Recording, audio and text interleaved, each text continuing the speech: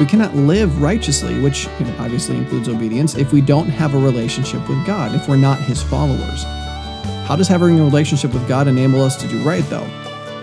Welcome to Truth, Love, Parents, where we use God's Word to become intentional, premeditated parents. Here's your host, A.M. Brewster. Today is the final day of our review weeks, and today we look at obedience that accomplishes. It's really easy to think that we're obeying when we do the right things in the right ways, but it's not until we do it for the right reasons that we have God's promise to provide the right power.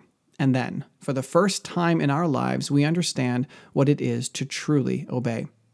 Whatever we do, we must not give our kids the impression that mere external compliance is Christ-honoring obedience. If we do that, we're creating legalists and hypocrites. As parents, we must teach our kids the truth about obedience, reprove them when they disobey, counsel them to repent by turning from sin unto righteousness, and then train them to continue in their obedience to the glory of God. I pray this short review has strengthened or maybe re-sparked the importance of biblical obedience in your home. If so, please leave us a review on iTunes or Facebook and share with us and other searching parents the blessings that TLP has been. We've been building a very profound expectation for obedience. That's one way to put it. One that's admittedly impossible to achieve. Can we be honest? How many of us consistently do the right things in the right way for the right reasons? When I present this information to the boys at Victory Academy, I point out that when we learn that obedience is doing the right thing, we all knowingly nod our heads as we realize that our obedience isn't that pretty. But then when we understand that even the right things we do aren't obedience if we're doing them the wrong way, we start to cringe because we're realizing how little we actually obey. And then when we learn that even when we've done the right things in the right ways, we still weren't obeying if we did them for the wrong reasons, most of us wonder if we've ever truly obeyed at all. And if you're being honest, some of you may have had the same feelings. I know I have. So it's likely making you wonder how any child could live up to this expectation. Well, the reality is that it doesn't really matter what we think. The Bible says, children, obey your parents. And then God defines what obedience is. But God, knowing that we sinful humans would be incapable of fulfilling His law, made a provision for us. And it's that provision about which we're going to talk today. And this is going to be a short episode with very cut and dry application for all of us. The truth is simple. The first step that must be taken before a person will get help is that they have to acknowledge that they need help. Alcoholics need to acknowledge they have a problem. Drug addicts need to realize they're not in control of the situation. And humans in general need to realize that they are completely incapable of obeying. And that's the first thing we need to teach our children. It's impossible for them to obey God. Romans 3:23 says, "For all have sinned and fall short of the glory of God." The first facet of this is to understand that true obedience matches with the glory of God, but that we have all sinned, which means we are doing the exact opposite of the glory of God. Obedience is truly a God thing. Second, Isaiah 64:6 says, "We have all become like one who is unclean, and all our righteous deeds are like a polluted garment. We all fade like a leaf, and our iniquities, like the wind, take us away." Left to ourselves, our goodness is nothing better than clothes polluted with menstrual fluid. And before you think I'm being unnecessarily dramatic, that's exactly to what the Hebrew word is referring. And then we see Proverbs 21:4, "A high look and a proud heart, and the plowing of the wicked is sin." When an unbeliever is working hard to provide for his family, he is still sinning. Now, that may seem strange to you, so consider Romans 8:6-8. "For to set the mind on the flesh is death, but to set the mind on the Spirit is life and peace. For the mind that is set on the flesh is hostile to God, for it does not submit to God's law. Indeed, it cannot. Those who are in the flesh cannot please God." The fleshly mind, which is referring to the unregenerate mind, is an enemy of God. I've used this example before. It doesn't matter how adorable it is when a terrorist tucks his daughter into bed and sings to her. He's still a terrorist bent on the destruction of our nation. He's still our nation's enemy. And the same is true with unsaved humanity. We're all born enemies of God, completely incapable of glorifying Him. But that reality is actually truly amazing because it underscores the awesomeness of God's love. He doesn't love us because we're lovable. He loves us when we're rebels against His rule, enemies of His kingdom, and He loves us simply because He's awesome. This is what your children need to understand. We can't obey the way God commands because we're all born his enemies. But, number two, he has a plan for that. Knowing that we couldn't save ourselves, the Father sent his Son. Knowing that we couldn't obey ourselves, he sent his Spirit. So the second thing we need to teach our children is the plan that God designed to help us in our inability.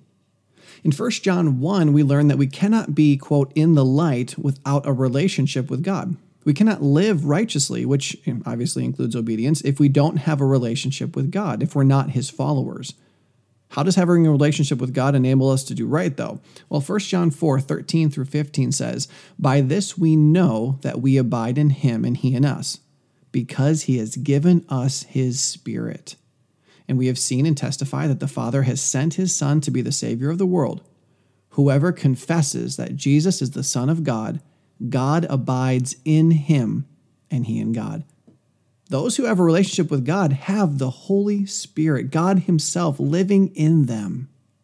Now, Romans 8:9 through 11 then describes the benefit of submitting to the Holy Spirit in you. It says in verse 9, "You, however, are not in the flesh, but in the Spirit, if in fact the Spirit of God dwells in you. Anyone who does not have the Spirit of Christ does not belong to him. But if Christ is in you, although the body is dead because of sin, the Spirit is life because of righteousness. If the Spirit of him who raised Jesus from the dead dwells in you, he who raised Christ Jesus from the dead will also give life to your mortal bodies through his Spirit who dwells in you." And Philippians 2:12 through 13 wraps up this whole concept with a beautiful bow. "Therefore, my beloved, as you have always obeyed, so now, not only in my presence, but much more in my absence, work out your own salvation with fear and trembling." And how is this possible? The verse goes on, "For it is God who works in you, both to will and to do for his good pleasure." That, my friends, is the answer. Here's the fourth part of our definition for obedience. Obedience is doing the right thing in the right way, for the right reason, in the right power. I've used this example before, but your children are like vacuum cleaners. We're all like vacuum cleaners. We've been created to do a job, but we've been created to need power to do the job. If you don't plug the vacuum in, it won't work no matter how hard you try to drag it across the carpet. It must be connected to a power source before it will be able to clean. And we human beings don't have a power source. God created us to need him to power us. We all need to come to the end of ourselves and realize that we cannot glorify God without his help. Help your children learn that as soon as possible. Then we need to submit to Christ as the head of our lives. We need to follow him and be born again. Encourage your children to accept the Lord's salvation from their own puny God. And for those of you who have children who are generally born again, when it comes to disobedience, remind them who their sin actually attacks. In Genesis 39:9, when Joseph was being tempted to commit adultery with Potiphar's wife, he said, "How then can I do this great wickedness and sin against God?" Yes, your children are sinning against you when they disobey, but regardless of whether they're saved or unsaved, their sin is ultimately against the Lord. This is my first go-to with everyone in my house. Only after they've proven themselves to be a scoffer do I start leaning more heavily on the pragmatic motivations for obedience. But please understand, I continue preaching and witnessing and testifying of God's awesomeness and how no true success can be had in life without him. But there are some guys with whom I work who are scoffers through and through. They act like the swine in Matthew 7:6, and they try to rend me to pieces when I give them pearls. So I tell them, listen, you know you need God. In fact, you need him so badly you're blind to the fact that you're the reason your life stinks so much now. If you simply did what you're told, you'd enjoy life that much more because you wouldn't have all the extra consequences with which to deal. But again, doing right isn't obedience if you're not doing it with the right motives. These guys know how obedience works. It's one of the first things we study here at Victory. I'm simply trying to do what God does throughout Scripture. He points out how our behavior is going to destroy us, not to pragmatically motivate us to do right for our own blessing, but so that when the destruction does come, we can proclaim, God was right. And as he proves himself right over and over, the prayer is that we would realize that he knows what he's talking about and submit to his rule in our lives. So in conclusion, see, I told you this would be short. We need to show our children their need. Another great way to do this is to be open about how badly we too need the Lord. We need to lean on him in salvation. And once they're born again, we need to lead them back to God when they stray. This involves teaching them to be filled with the Spirit, like Ephesians 5:18 commands. This will also involve teaching them about the power and purpose of prayer. This will involve teaching them about the necessity of accountability. And it's going to involve teaching them the importance of being in the Word. All of that to say, there are many things we can do to mature in our submission to the Holy Spirit. Now, if you feel like you've tried all of this and your child is still not responding, I want to encourage you to seek help. If your pastor is a Bible-believing man, he should be able to give you plenty of guidance. And the same goes for any God worshiper who is mature in Christ. You can also send us an email to counselor@truthloveparent.com, and we'd love to help in any way we can. And as always, I'll encourage you to share this episode because it contains the very answer to any and all spiritual success in any of our lives. And you can download our episode notes from Taking Back the Family. And our next episode is going to put the capstone on this study of obedience by discussing the obedience of Jesus. We touched on it briefly in our discussion of motivation, but there's so much more to learn. I believe that episode will be very helpful for parenting your Christian kids. And don't forget to like and follow us on social media. Share our posts too. We all need more truth in our lives. I have thoroughly enjoyed studying obedience with you. We need it. Our kids need it. And we get to spend eternity doing it together perfectly. Let's just make sure all of our families are there. See you next time. Truth, Love, Parents is part of the Evermind Ministries family and is dedicated to helping you become an intentional, premeditated parent. Join us next time as we search God's Word for the truth your family needs today.